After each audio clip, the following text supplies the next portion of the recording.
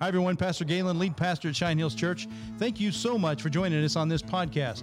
We hope that these podcasts will be a real encouragement to you on your spiritual journey. You can also connect with Cheyenne Hills at CheyenneHills.org. Hope you enjoy the program. Across the street and around the world, Cheyenne Hills.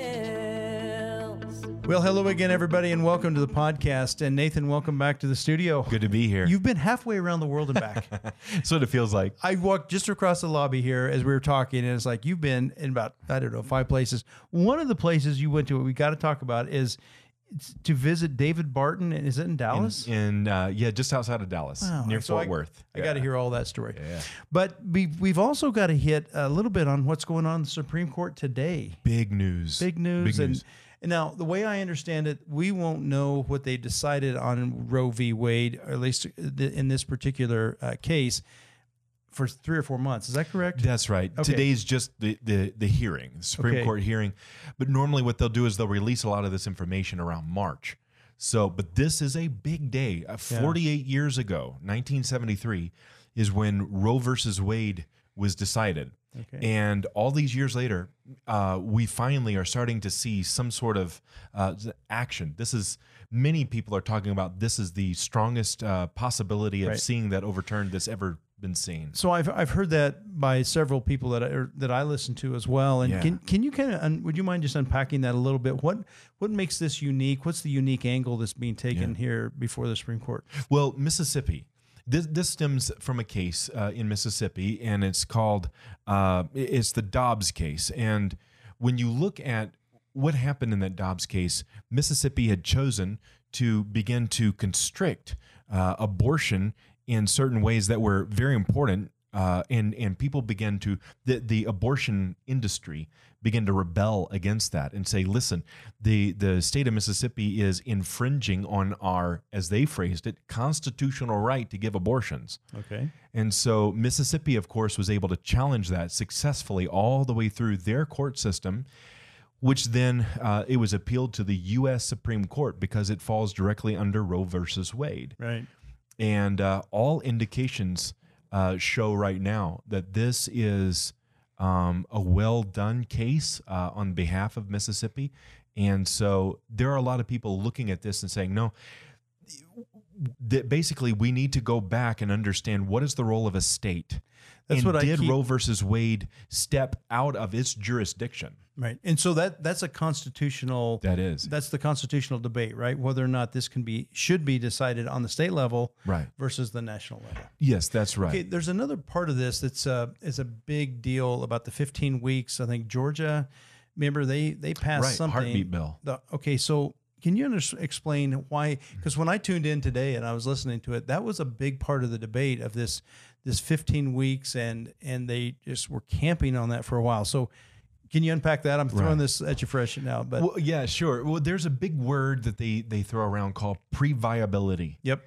And that is, when is a life sustainable in the womb? Okay. And so part of what has been challenged is the question as to whether is a life sustainable in the womb when you can detect a heartbeat, which is right around, from what I understand, and I'm not a professional on this, but it's right around the 15-week mark. Okay. And so that's been the question undergirding the heartbeat bill. And so that was first passed in Georgia. And that Georgia bill was, they tried to attack that there and lost. And then Mississippi passed something, and they've tried to attack it in Mississippi. Thankfully, Mississippi incorporated that in the decision from their Supreme Court. Said they basically wrote, the U.S. Supreme Court needs to look at this. Okay, when they say this, are they talking about the heartbeat part of it, the 15 weeks? That's right. Yeah. Okay, so the question of viability. That's how it got implemented into the Mississippi bill, right? That's right. Oh, gotcha. Right. Okay, that's why it's such a big deal. Right. They camped on that. I probably drove for 15 minutes doing some errands, and that was the topic that was being discussed. So, well, part of what it is the abortion lobby, the abortion industry is saying that what it does is it imposes an undue burden. That really, to try to prove a heartbeat restricts the ability for them to commit abortions too much. And they talk about an undue burden. And so what they began to do is actually a group called the Jackson Women's Health Organization that began to protest against this, and actually is the one that pursued this legal action. Okay. But thankfully, I think what we're going to see is that when people get a good look at this, what they're asking for, what the abortion industry has been asking for all along, is something that the vast majority of Americans today disagree with. Yeah. And so when we talk about abortion, Meaning abortion after the 15 or the 21 Right. weeks, is that what Exactly. you're saying? Yes, Yeah. I agree with you. those Yeah. numbers are actually growing as millennials are Yeah. joining the voting background in America. One thing that we can see is that most people can recognize, for instance, that late-term abortions are wrong. Yeah. You're literally murdering a child in the womb. Because that is a viable life that can live Right. outside of that womb. We know after 19 weeks, that's I don't know if it's automatic, but 19, 20, 21 weeks, those babies, because Right. of our science and Right, and exactly. the NICU type of expertise that our doctors and nurses have Right. figured out, they can keep this baby alive in a basically until they mature, and then there's no difference as far as mental development, physical development. Right. It's amazing to me. Galen, I've had people ask me this, but this was an early question. Why does the church care so much about this issue? Great question. Yeah. Yeah. So, and for me, I guess I could give my own reasons why, but I'd love to pose that to you first. Yeah. As a theologian. Yeah. This is something that the Christian community has really picked up to expose to the world. Listen, this is heinous. This is really important, I think, because I think a lot of times, and this is kind of how I approach all things spiritual, biblical. There's a verse in Scripture, and I'm going to look it up here in a second. Is the idea of the natural man cannot understand spiritual things. Oh yeah, yes. It's in 1 Corinthians. I've turned to it. I'm going to find it real quick. 1 Corinthians, it's chapter 2, verse 14. Here it is.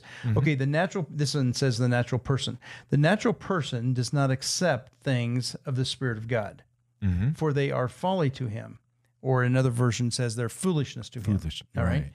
And he is not able to understand them because they are spiritually discerned. So the only way that I, as a Christian, can know or understand or believe that life begins at conception is because I've got some verses in Scripture that indicate that I was knit together in my mother's womb. I was fearfully and wonderfully made. There's another verse that talks about I knew you before you were born. Then Jeremiah. Right. Exactly. And so this whole idea is like, okay, so God is the one that's saying that it's not my understanding is so grand. It's not that at all. It's like, this is what the Bible says. Right. Now, hold that thought, because I want to come back to that. But the way that I get there, this is the thing I think all Christians need to understand. The natural mind that doesn't have life in Christ is foolishness to them. That's what the Bible says. Yeah. Not only this, but there's other issues that in our day, right? And we go, wow, how can you believe this or that? It's like, well, yeah. go ahead. That word foolishness, by the way, there in Greek, that's the word moria, from which we also get moron. Moron, yeah. I know. And you think about it, it literally as though it's talking about that there are things that you and I would care about, that a Christian would care about, that is an absurdity. Right. To others in a couple different ways. If I could dissect that Sure. for just a second, one would be, why would we care so much? Or another is, why would we care at all? Yep. And so when we talk about how, and by the way, this happens a lot in politics. Two people sit at a table, and it's like, I have one professor that one time talked about a fight between a whale and an elephant.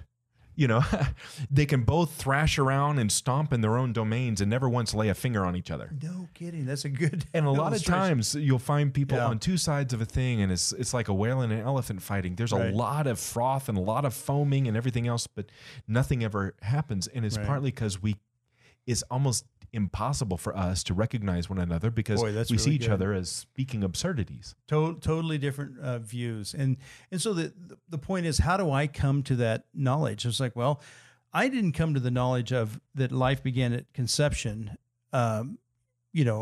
going to Sunday school. I came to faith in Christ.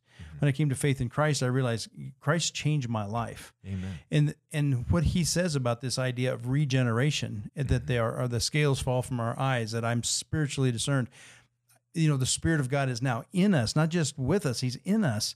We start seeing these things, see things differently. Right. But I know that my life has changed. I know that God did things in my life that I could not have done myself. Okay. And so because of that, I know the Bible's true. So when I start reading this now with the lens of this is truth, and the Spirit of God's in me to help me to understand this truth, which is those are key components. And I think sometimes we in the church or Christians, we forget that that's the only reason I can understand the Trinity. No one can explain it. I mean, we can explain it, but no one fully understands it. And the greatest minds have tried to figure out what does that mean exactly. I don't know, but it's God the Father is God, God the Son's God, God the Spirit's God. They're all God. They're all different persons, one essence. I mean, we have these little examples of, water is in three forms: water and gas and liquid gas and solid, and that's the best we have. But it's all H2O. That's not bad. So we can explain it, but do I understand it? Not even a chance. Right. But do I believe it? Yeah, I do. How do I defend it? It's like, well, it's because Christ has changed my life, and he's given me the ability to see this. Right. To the natural man, this is foolishness. Okay, so whether it's life begins at conception, to them, that's like, well, that's foolishness. There's no way that's a viable. So, but here's what I think. So this whole idea of the heartbeat you're talking about, at 15 weeks or 20 weeks or 21, wherever that is, that we know we can keep that baby alive outside of the womb, right? This is the part for me. It's like, natural man should be able to see that. You're right. Right? Right. And so why are we even debating if science can back this up to whatever, 15 weeks or whatever the time is that we can keep a baby alive outside, that should be a no-brainer. Right. That is natural man can see that. You don't have to have spiritual eyes to see, yep, that baby can live outside of the womb. Right. Now, the reason I believe that life is a viable life from conception is because Scripture tells me that. There we go. It's not because I'm this, I don't know, intelligent, great mind. It's like, no, this is what I believe the Bible says. Now, at the end of the day, we come to these things of Scripture, and it's not because we're trying to force our views. This is just me. I'm not trying to force my views on anybody. I want to try to convince them that Jesus loves them, and he died for their sins. That's my role. But when it comes to these issues of our day, it's like at the end of the day, I have to be true to what I believe Scripture says, and I fear God more than I fear man. Right. Right. And so that's where it gets down to that. When I make the decision, it's like, no, I do this because I fear God. Now, there's my explanation. You brought up something I really want to hear you finish off on. So you talked about how we know this on a base level, but then how you amplify that. Right. Tell me what you're You're right. A lot of times we look at the situation that's directly in front of us. Yeah. But asking the deeper question, both from a theological and philosophical level, why does the Christian care so much about this? So much, yeah. And really what you see here at play here are two competing worldviews. Yeah.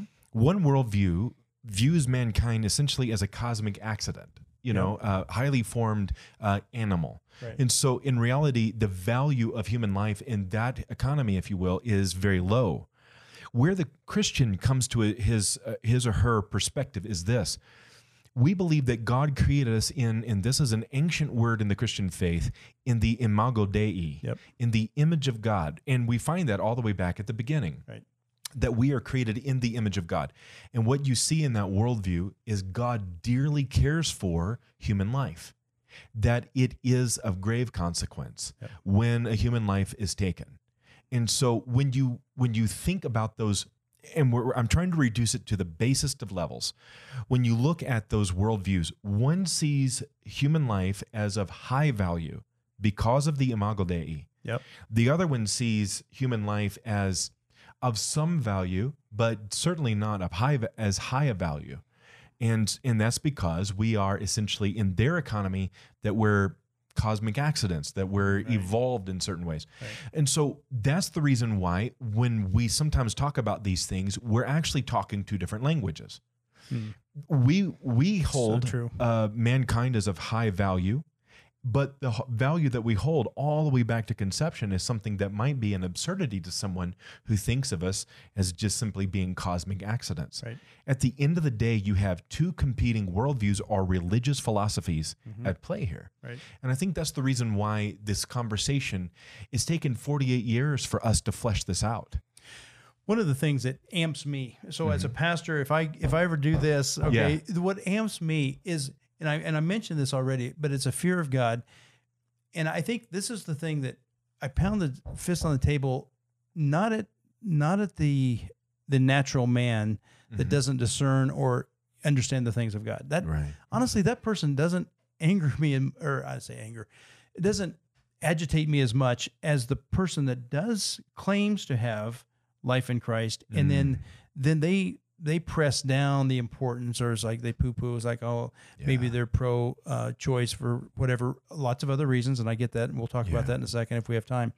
But what amps me is like, yeah, but do you realize all throughout Scripture, this whole book is filled of stories of God removing His favor, removing His hand. Right. Do you remember that story? I think it's in Ezekiel. You know, the flame or the Spirit of God left the Holy of Holies, Yes. and then went on to the outer wall of the temple, and then it went to the outer wall of the city, And you can then see it progressively leaving. And that picture to me is what we've done. We've, let's go back to prayer in public schools, or prayer and whatever. We've pushed God out of everything in our lives, and then when this was kind of, what did you say, 40 years ago? 48, 48 years ago, I believe, 73 to now. Yeah, and so. We've been pushing God, and this is one of those key issues for the Christian. If a non-Christian is listening to this and say, "Why do you care so much?" Here's why: it's not because we think we have some kind of smarter mind than a science. It's not that at all. Right. It's all about God's favor. Exactly. And trying to live in a way that is pleasing to God. And if God says this life begins at conception, and that's the Imago Dei, we are made in His image, Right. and we are image bearers, and we matter to God. It's like, okay, if they matters to God, it matters to us, Right. And we have to try to. So that's where we get amped, I think. Right. And this is just my opinion. It's like, well, we get amped about these things because I think and we don't want to push God out of these things. Yeah. And we have for years. I think one of the ways in which that has been proven is where abortion began to really become questioned is when people finally could see ultrasounds.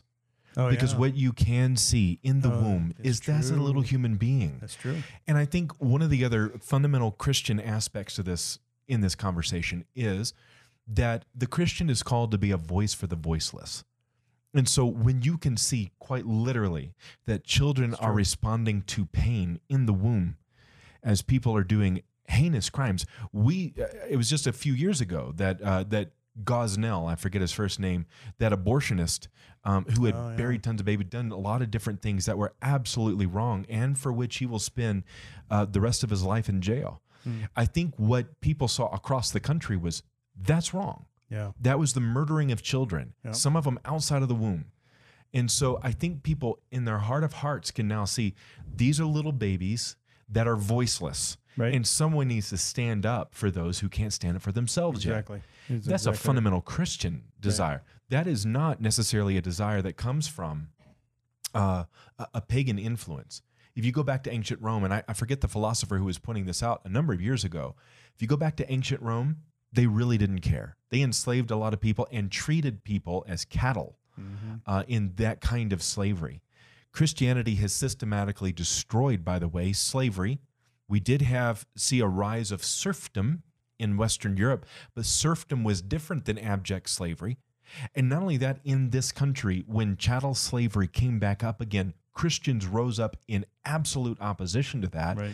And eventually you saw the blood of hundreds of thousands of young men that was shed all over the eastern seaboard of this country to eradicate slavery. And so that's why the Christian cares. They speak as a voice for the voiceless. You brought this up because you went to see David Barton, and you were telling me about a document that I just think Can you share that story? Yes, absolutely. So this was new to me. He was talking about this new neo-Marxist kind of race Marxism is how it was phrased.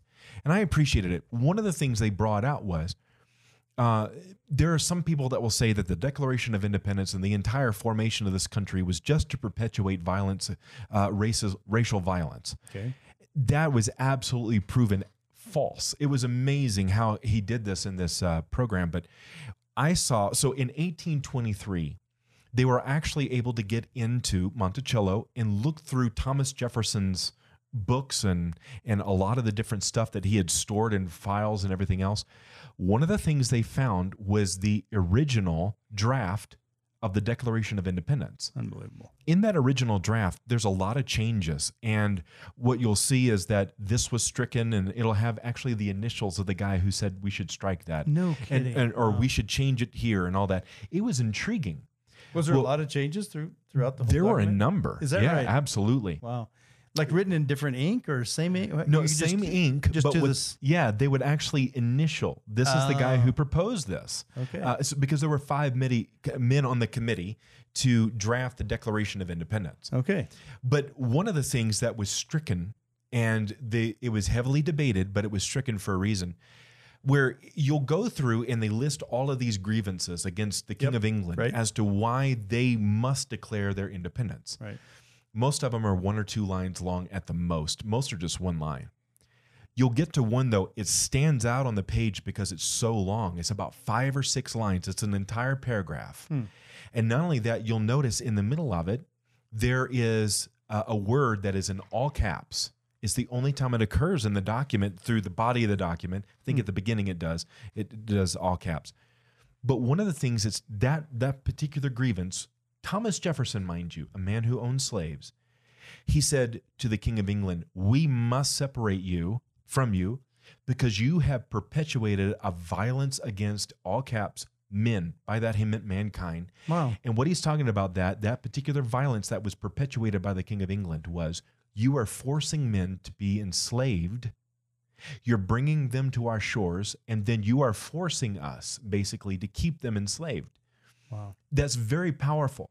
He's saying we need to separate from England because we need to do away with slavery. And he even says these are fellow men, is what he's getting at with those all caps.